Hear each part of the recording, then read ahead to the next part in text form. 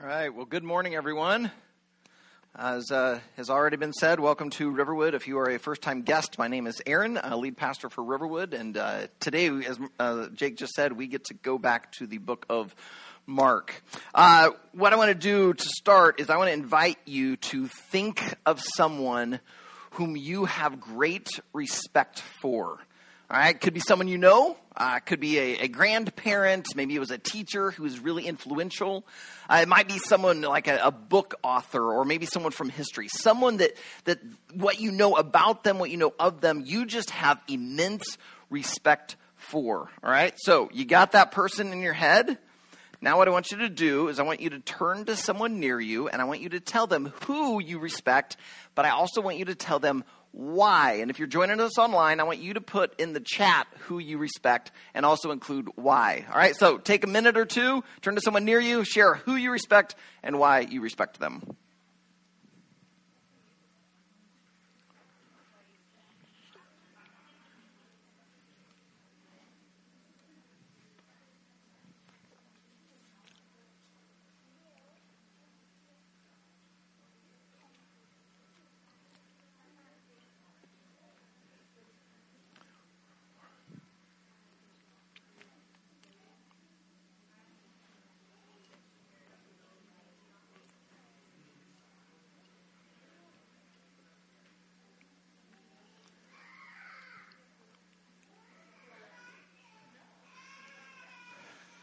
All right, a lot of families are sitting together, so kids, I hope you were wise enough to brown nose your mom and dad and say you.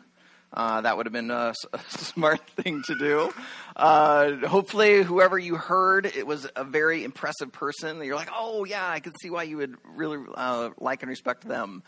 What I want you to do, though, is I want you to keep in your head that person that you respect. As you think about them, though, I want to throw one thing into this. We're going to have an imaginary scenario where this person that you have so much respect for gets caught red-handed in some horrendous, egregious sin. Right? Maybe it turns out that they had an affair. Maybe it turns out that they actually had multiple affairs. Maybe they committed just some horrible financial indiscretions. Or maybe they covered up some horrific abuse. Or maybe they were actually the perpetrators of that abuse. Now, how do you feel about your person? I mean, yeah, it's imaginary, and you're thinking to yourself, oh, that would never happen. But what I just spelled out as an imaginary scenario, for many people, is not imaginary. They have had people in their lives for whom they have had tremendous respect, and yet this person has done something horrific.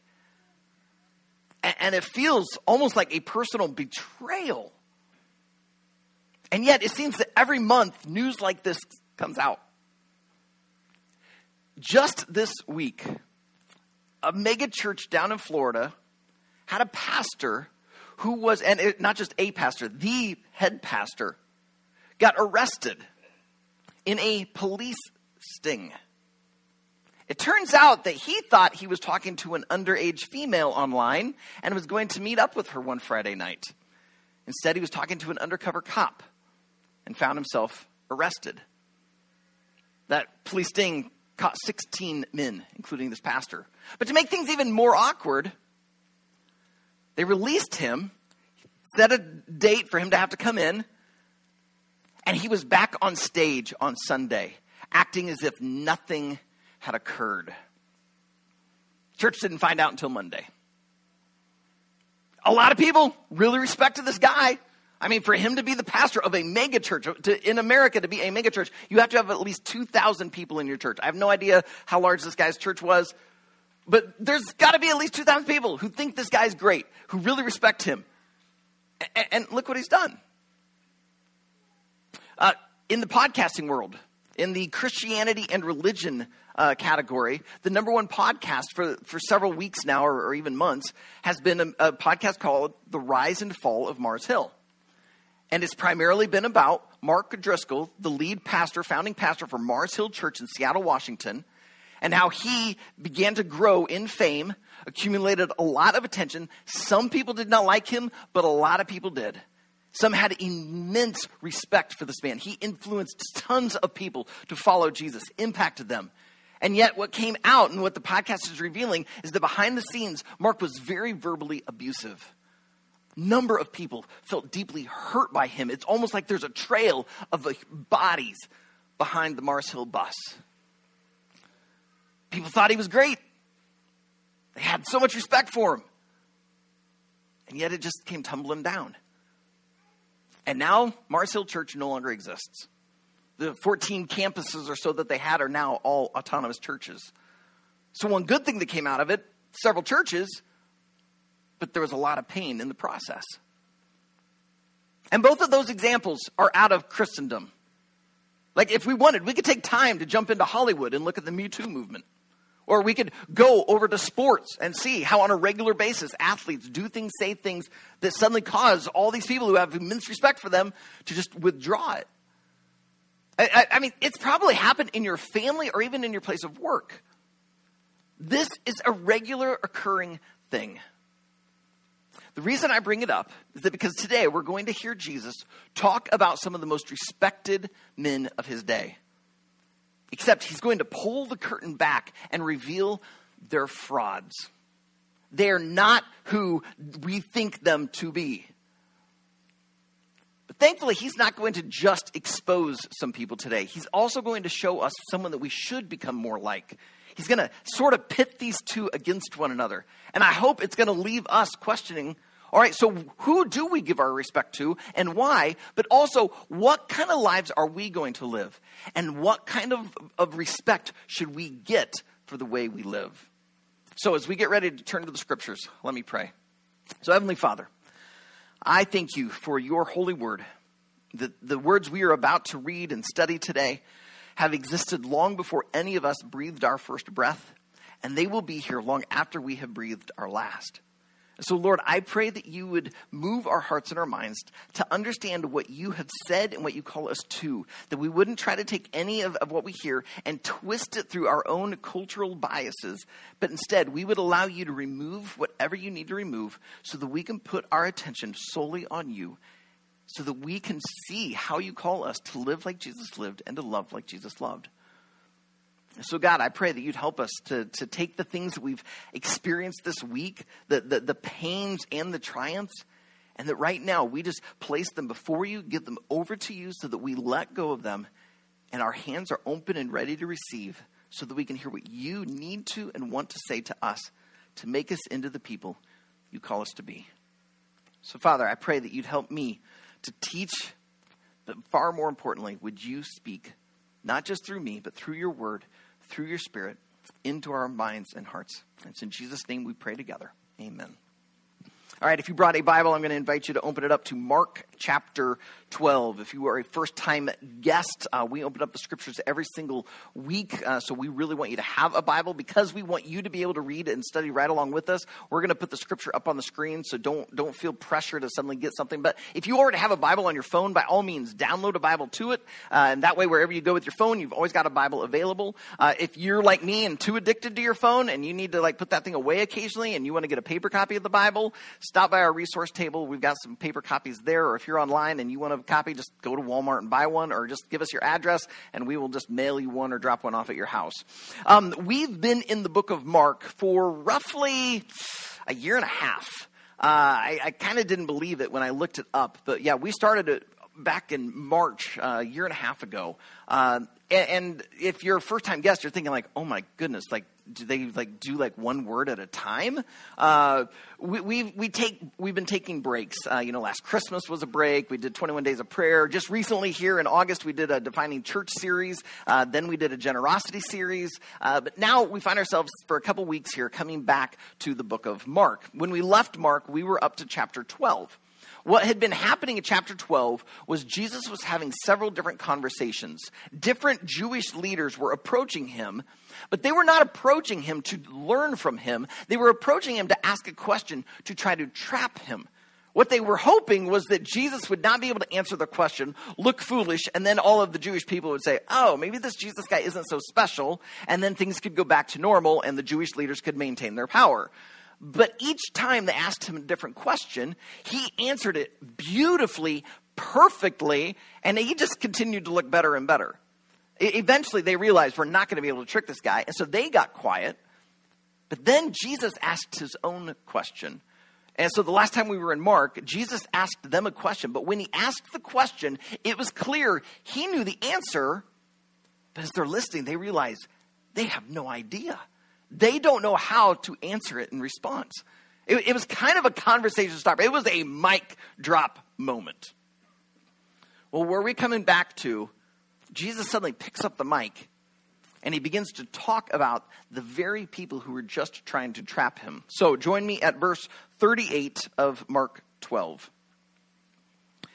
And in his teaching, he, Jesus, said, "Beware of the scribes who like to walk around in long robes and like greetings in the marketplaces and have the best seats in the synagogues and the places of honor at feasts, who devour widows' houses and for a pretense make long prayers.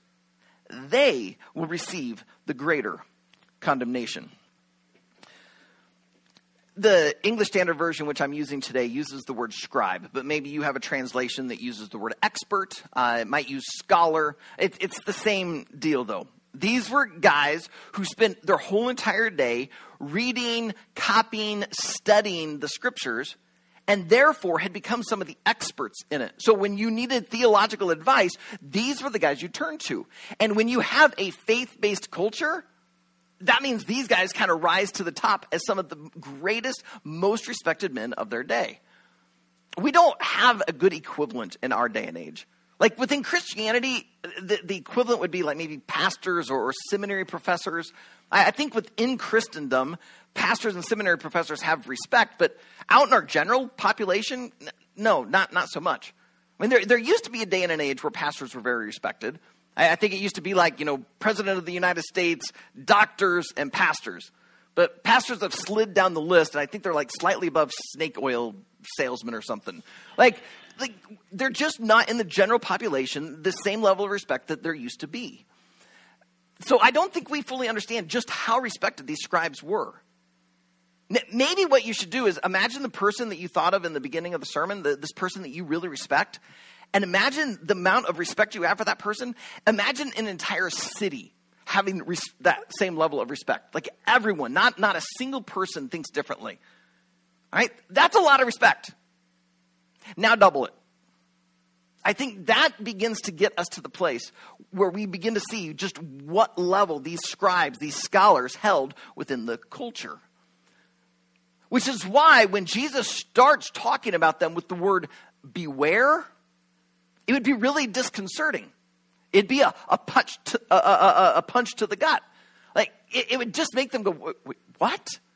Like beware of the greatest, most respected men of our day? What, Jesus, are you crazy? But then Jesus begins to explain why you need to beware of them. I want you to realize, though, that as Jesus is condemning them, he's not mad at them for wearing long robes.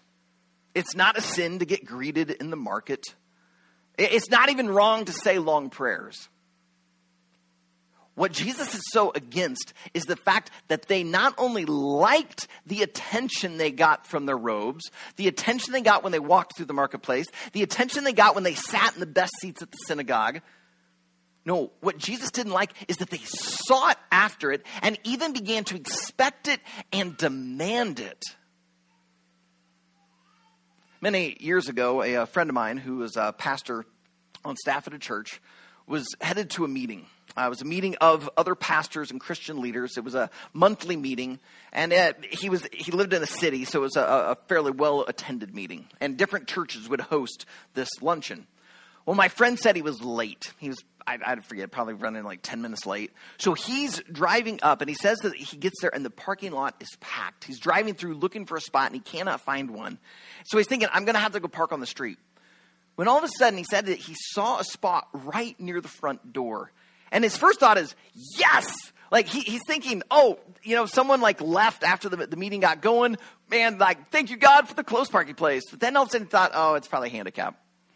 So he's just going to head on. But as he's coming up, it's not a handicapped spot, but there was a sign. The sign said, reserved for pastor. It wasn't exactly like the sign. I just thought this one was funny. But he sees the sign, and he said he has two thoughts. The first one is, well, the meeting's already going. Like, the pastor is surely here. And so maybe the pastor's done what my friend said he did. My friend was on staff at a very large church. And so they would park in the back corner of their lot to let their church family and first-time guests have the closer spots. So he's thinking, oh, that's probably what this pastor did. Knowing that we'd have this big meeting, he probably parked in the back so that someone else could park, in this spot up close. But then he says he has a funny thought. It just says reserved for pastor. Doesn't say which pastor. I'm a pastor.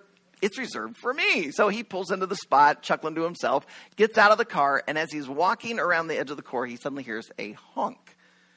This horn is blaring, and he turns around, and here is a brand new Cadillac Escalade, I think he said. And the window is rolling down, and inside is a guy, and the guy yells, "Who do you think you are? Get out of my spot now!" And my friend said he had two thoughts in that moment. First of all, how in the world does this guy afford a car that's worth more than my annual salary? But second, I didn't know a pastor could have such rudeness and entitlement in his voice. That pastor was acting like the scribes of Jesus' day.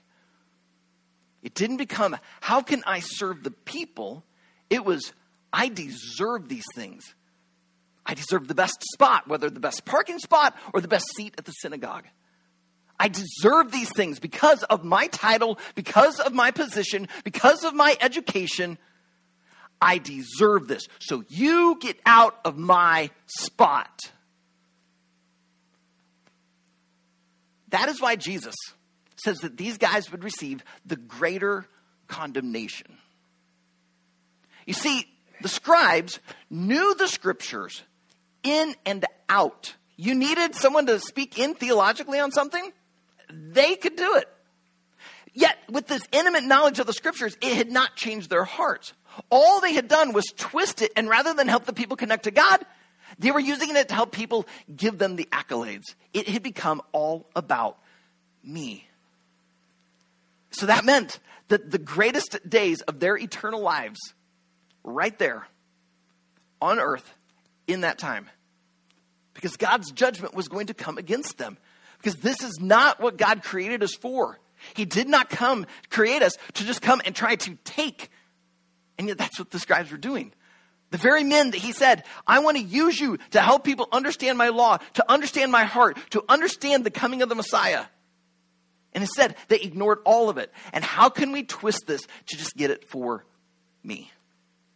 We see this especially in the phrase where it says that these men devour widows' homes. Really, that's just a fancy way of saying that they took advantage of the widows. If you go and you study the Judaic law, what you see is that they should be caring for the widows. Right? Widows were incredibly vulnerable people. Right? It was such a man-based society that if the man dies, she has no income. So God had made the Mosaic law such that they should protect the widows, to care for them, for love them. But these scribes were taking God's word, which told them to care for them, and they were twisting it to get the women to care for them. They were using their money, their food, their way, because the scribes had all the influential power. And so they used that power to exert it over someone who had no power so they could just simply get. And so Jesus pulls the curtain back. Guys, this is not who you want to be like. Beware of them. Do not give them your respect, because these are not men who are reflecting the heart of God. But our text does not stop there. It goes into another story. So if you still have your Bible open, look there now down at verse 41. Mark 12, verse 41. And he, Jesus, sat down opposite the treasury and watched the people putting money into the offering box. Many rich people put in large sums. And a poor widow came and put in 2 small copper coins, which make a penny. And he called his disciples to him and said to them, "Truly, I say to you, this poor widow has put in more than all those who are contributing to the offering box. For they all contributed out of their abundance, but she, out of her poverty, has put in everything she had, all she had to live on. Every November, I try to take a couple of days to get away, some just for personal refreshment, but also then to work on my next year of preaching. I try to put the whole entire year together, my preaching calendar. Well, as I was working through Mark, I didn't come up with all my sermon titles. I usually just put something in there to get things going. But usually the week of my preparation, I come up with a different title. And then for those of you who actually care, that's the sermon title for the week. So I hadn't gotten to it like this week. So all I had thrown in way back in November was scribes versus widows. Well, Jake thought that was hilarious.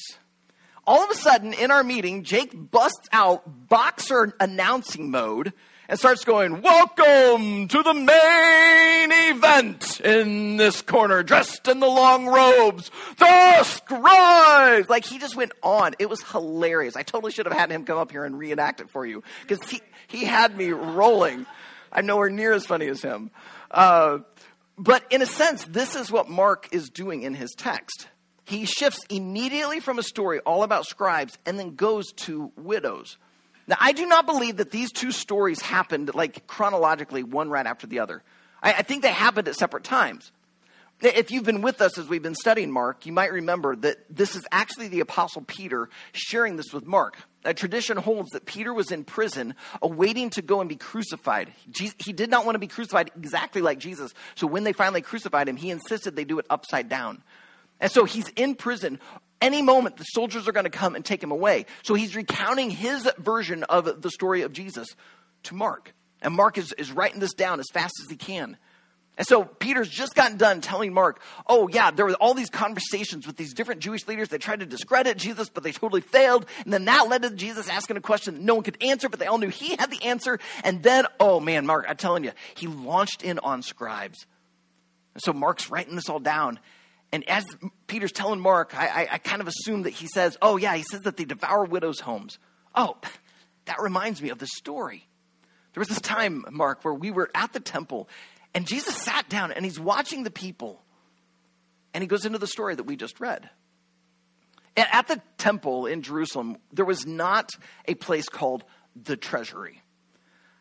There was a place outside of what was known as the court of women, where there were these offering boxes.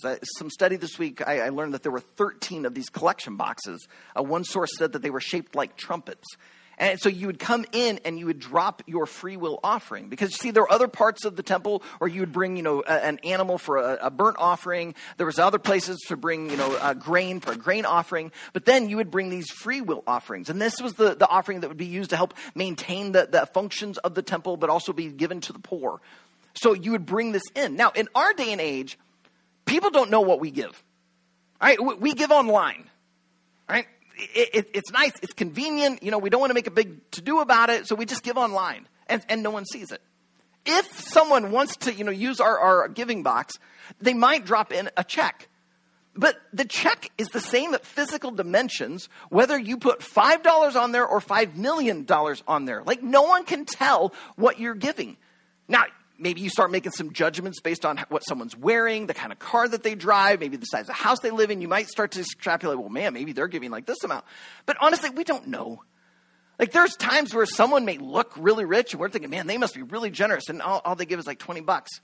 And yet there's other times where someone, you're like, yeah, they just seem to be doing okay. And yet it turns out they are incredibly generous. We don't know. But in Jesus' day, the money was so tangible, they knew. They could tell. And the thing is, the way this is written, Jesus is making it clear these rich people wanted people to know. They're hauling it in, plunking all of this in these trumpet receptacles, and people are going, wow, look how much they're giving. And yet Jesus knows that while it looks like they're giving this amount, compared to what they really have, it's this amount. All they're doing is they're acting like the scribes. They're just simply wanting people to look at them and go, wow, look how generous they are. They must be so holy. They must be so spiritual. But then suddenly, a widow, walks up to one of the receptacles. Maybe she says a little prayer. She walks over to it, and she just kind of dumps her hand. And if you're listening carefully, you hear plink, plink. So then you realize just 2 little coins have been dropped in. The Greek uses the word lepta for these coins. A lepton was the smallest denomination possible. When you could have 1 lepton or 2 lepta.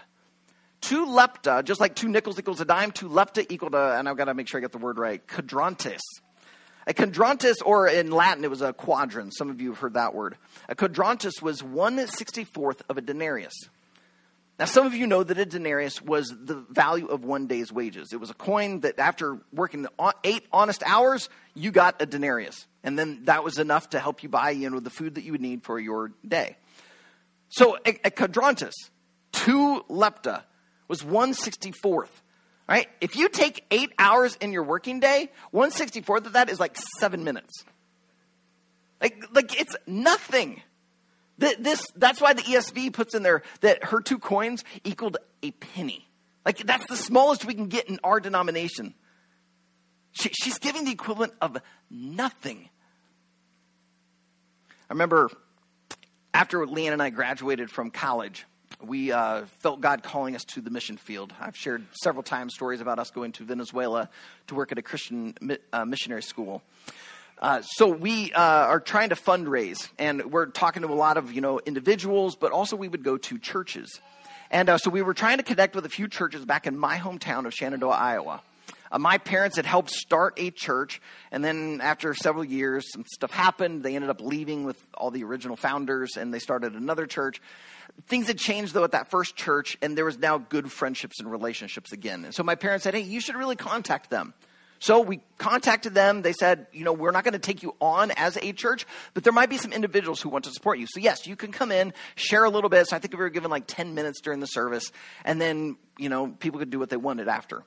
So afterwards, people could come up and sign up either to receive and this is how long ago this was. We didn't have a prayer email because we didn't even have email yet. It was prayer letters. And so you could sign up to receive our prayer letters, or you could sign up to begin to help us financially. Well, we needed to know how much people were giving because we had to track it so that we knew when we got to 100%, and then we could then get onto the mission field.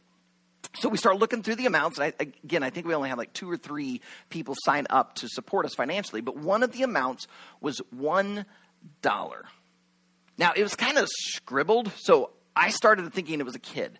Oh, how cool would that be? A kid saying, hey, I want to support you $1 per month. But I looked over and I didn't see a kid's name. I saw Jimmy's name. What you need to know is that Jimmy was the local poor man of my community. Like, this is embarrassing to admit, but when I was a kid, people would tell Polak jokes. Well, we told Jimmy jokes. Jimmy was just the poor man, the brunt of the community. He was so poor, he couldn't afford a car. So he drove a moped. Like, in my hometown, it's kind of like today. Only 14-year-olds drive mopeds. Well, in my hometown, it was 14-year-olds and Jimmy. And yet, Jimmy had joined this church, heard us share, and had decided he wanted to support us. And all he could afford was $1 a month. But I'm going to be honest. That $1 meant more to me than some of the 20s, 50s, and 100s that we got. Because I knew how poor Jimmy was. And the fact that he would want every month to give $1 of it to help us to go and make a difference in the lives of missionary kids so that they could find Jesus and follow him. The Jimmy of Jesus' day was this widow. Her 2 coins probably could barely even buy her half a loaf of bread. This is all she had. And yet she chooses in her worship to give it. But then did you notice Jesus' reaction? He well, guys, come here. He calls his disciples to him and goes, look, this widow right here, she just gave more than all of these rich people. I'm sure the disciples are going, wait a second. I was watching and that dude plunked in $100,000. She just gave, not even a penny. What do you mean, Jesus? Because out of their riches they gave, but out of her poverty she gave everything. And if you think about it, the reason this resonated so much with Jesus is because in just a few weeks, he's going to do the exact same thing. He's going to give everything. He's going to give his life. And so if this was a spiritual boxing match, Jesus is standing there like the referee. And he's saying, yeah, in this corner are some guys who are not doing what God called them to do. But in this corner is someone who just threw the spiritual knockout punch, doing exactly what resonates with the heart of God. Because God has given everything for us. And this widow, who's overlooked, who's ignored, gets no respect, has no influence, ends up being the person we should probably give the most respect to. And so referee Jesus, in this moment, declares a winner. And it kind of leaves us to then say, all right, so who am I? So I think this leaves us with two questions. The first question I think we should be asking ourselves as we look at these two sections is, to whom do I give respect? To whom do I give respect? It's very clear in this that Jesus is saying that we should not be giving our respect to the scribes of our day and age, because really they're just takers. And instead, we should be giving our respect to the widows, the ones who give to others. Let me just put a couple of disclaimers on this. First of all, I don't think this means we should find the scribes of our culture and throw them through the cancel culture shredder. All right? Like, they are people, they're humans.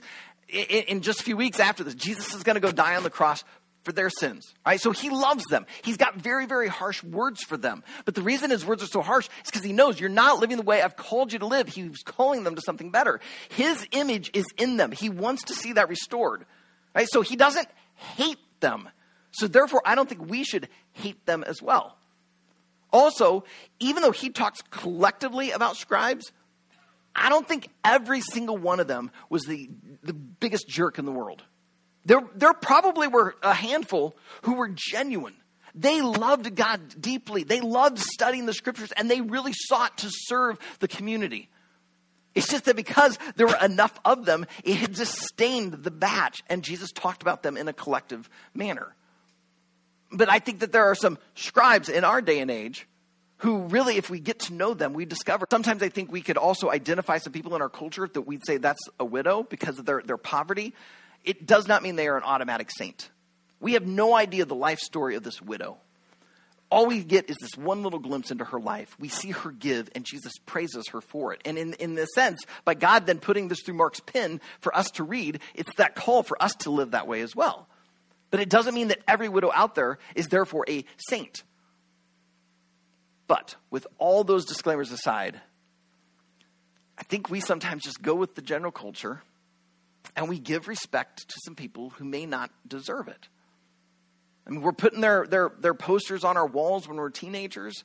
We're gushing about them on social media. We're buying anything with their name, image, and likeness on it. Like, we make it about them. Let me give you an example. In the world of sports, wins matter. And so the coaches that have the most wins get the most respect. But what if a coach is just merely using his team to build his legacy and career? Let's even just put professional sports aside. Let's just talk college sports. My opinion is that college sports is to help these men and women to become, to persevere and work through things so that they can become great citizens for our world. It isn't just about the win. Yes, go for the win, compete for it, but that's not the ultimate goal. But if all we do is give the respect to the coach that manages to win but seems to ignore his player, he's just using them, I don't know that that's who we should be giving our respect to. Maybe our respect should actually be going to the coach who's investing in the young men and women on the team, and maybe doesn't get as many wins, but is making a difference in their lives. So who are you giving respect to? Are you giving respect simply because they have the wins? Giving respect because they have the title? They have the car? They seem to have the bank account? Because they vote the same way as you? Or are you giving respect because you see someone who's giving their life for someone or something? That leads to our second question. The second question is, who is going to win your internal battle? You see, if we're making this pretend boxing match between scribes and widows, I think that inside each of us is a little bit of a scribe and a little bit of a widow. And there's a boxing match happening inside of us. The scribe part of us is the one that wants some attention, that wants the new things, that wants these things so that we are comfortable. I think we all have it. Some of us, we've got more scribe than other people.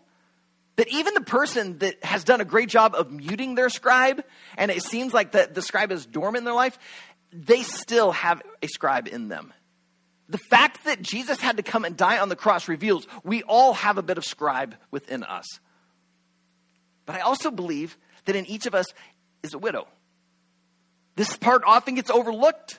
Some of us may say, well, I'm like the widow in that I just don't know the Bible. I'm not as well educated. I don't know all these things. And what we do is we just chase after the scribe. But I think in us is a part that actually wants God, that wants to do the right thing. Maybe no one's helped show us the way, or maybe we're trying to do it in our own strength. See, that's the thing about this battle.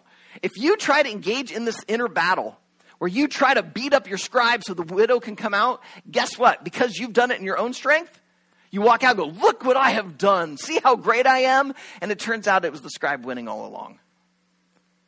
The only way internal change like this happens is by submitting yourself completely to God, allowing the Holy Spirit to come in and do the work that he needs to, so that he can help put the scribe into his place and allow your inner widow to come out and be willing to give everything.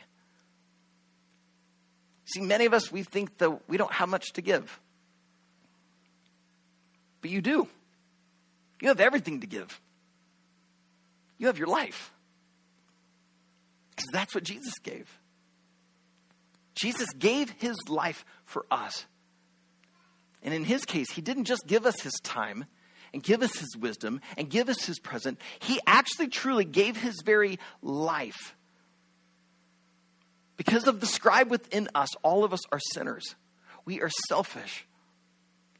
And yet Jesus went to the cross to die the death we should have died, to pay the penalty we should have paid for our inner scribe. But he did it to release us of that, so that we could come to a place and live like Jesus lived and love like Jesus loved, and to give everything to him. So who's going to win your internal battle? I want to move into our time of communion to give you time to wrestle with that question.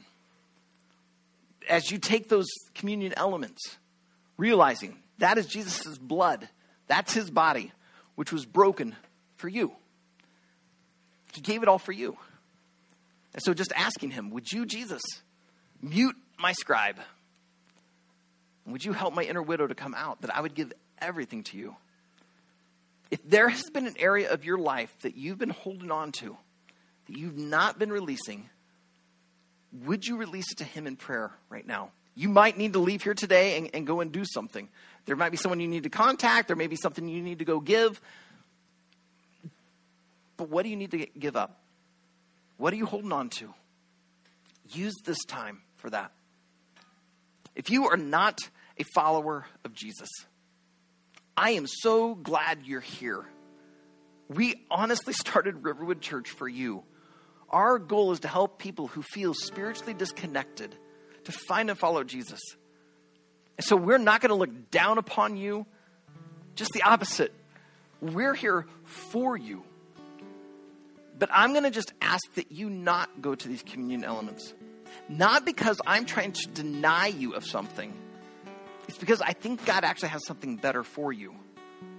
Because if you come to these elements, you might fool yourself into thinking, yeah, I guess I'm good. These elements say, no, none of us are good. These elements remind us, I have an inner scribe who just wants to get. But God is calling me to give. And so the first thing you need to do is to give your life to him. So at any time during the song, rather than go to these elements, I'm going to encourage you to stay in your seat and pray. We're going to turn out the lights so that you have some time and privacy to just give everything to him. And in your prayer, ask him if it's true. Is it true that God so loved the world, he gave his one and only Son, that whoever would believe in him would not perish but would have eternal life? If it's true, would you let God bring out your inner widow and you right now give everything to him? But if you are a first-time guest, but you know this gospel, you have given your life to Jesus, then I invite you, come. You do not have to be an official member here. This isn't about Riverwood. This is about Jesus. So would you come humbly? Would you come joyfully? Would you come willingly? Would you come with the sense that, God, I'm going to surrender this to you?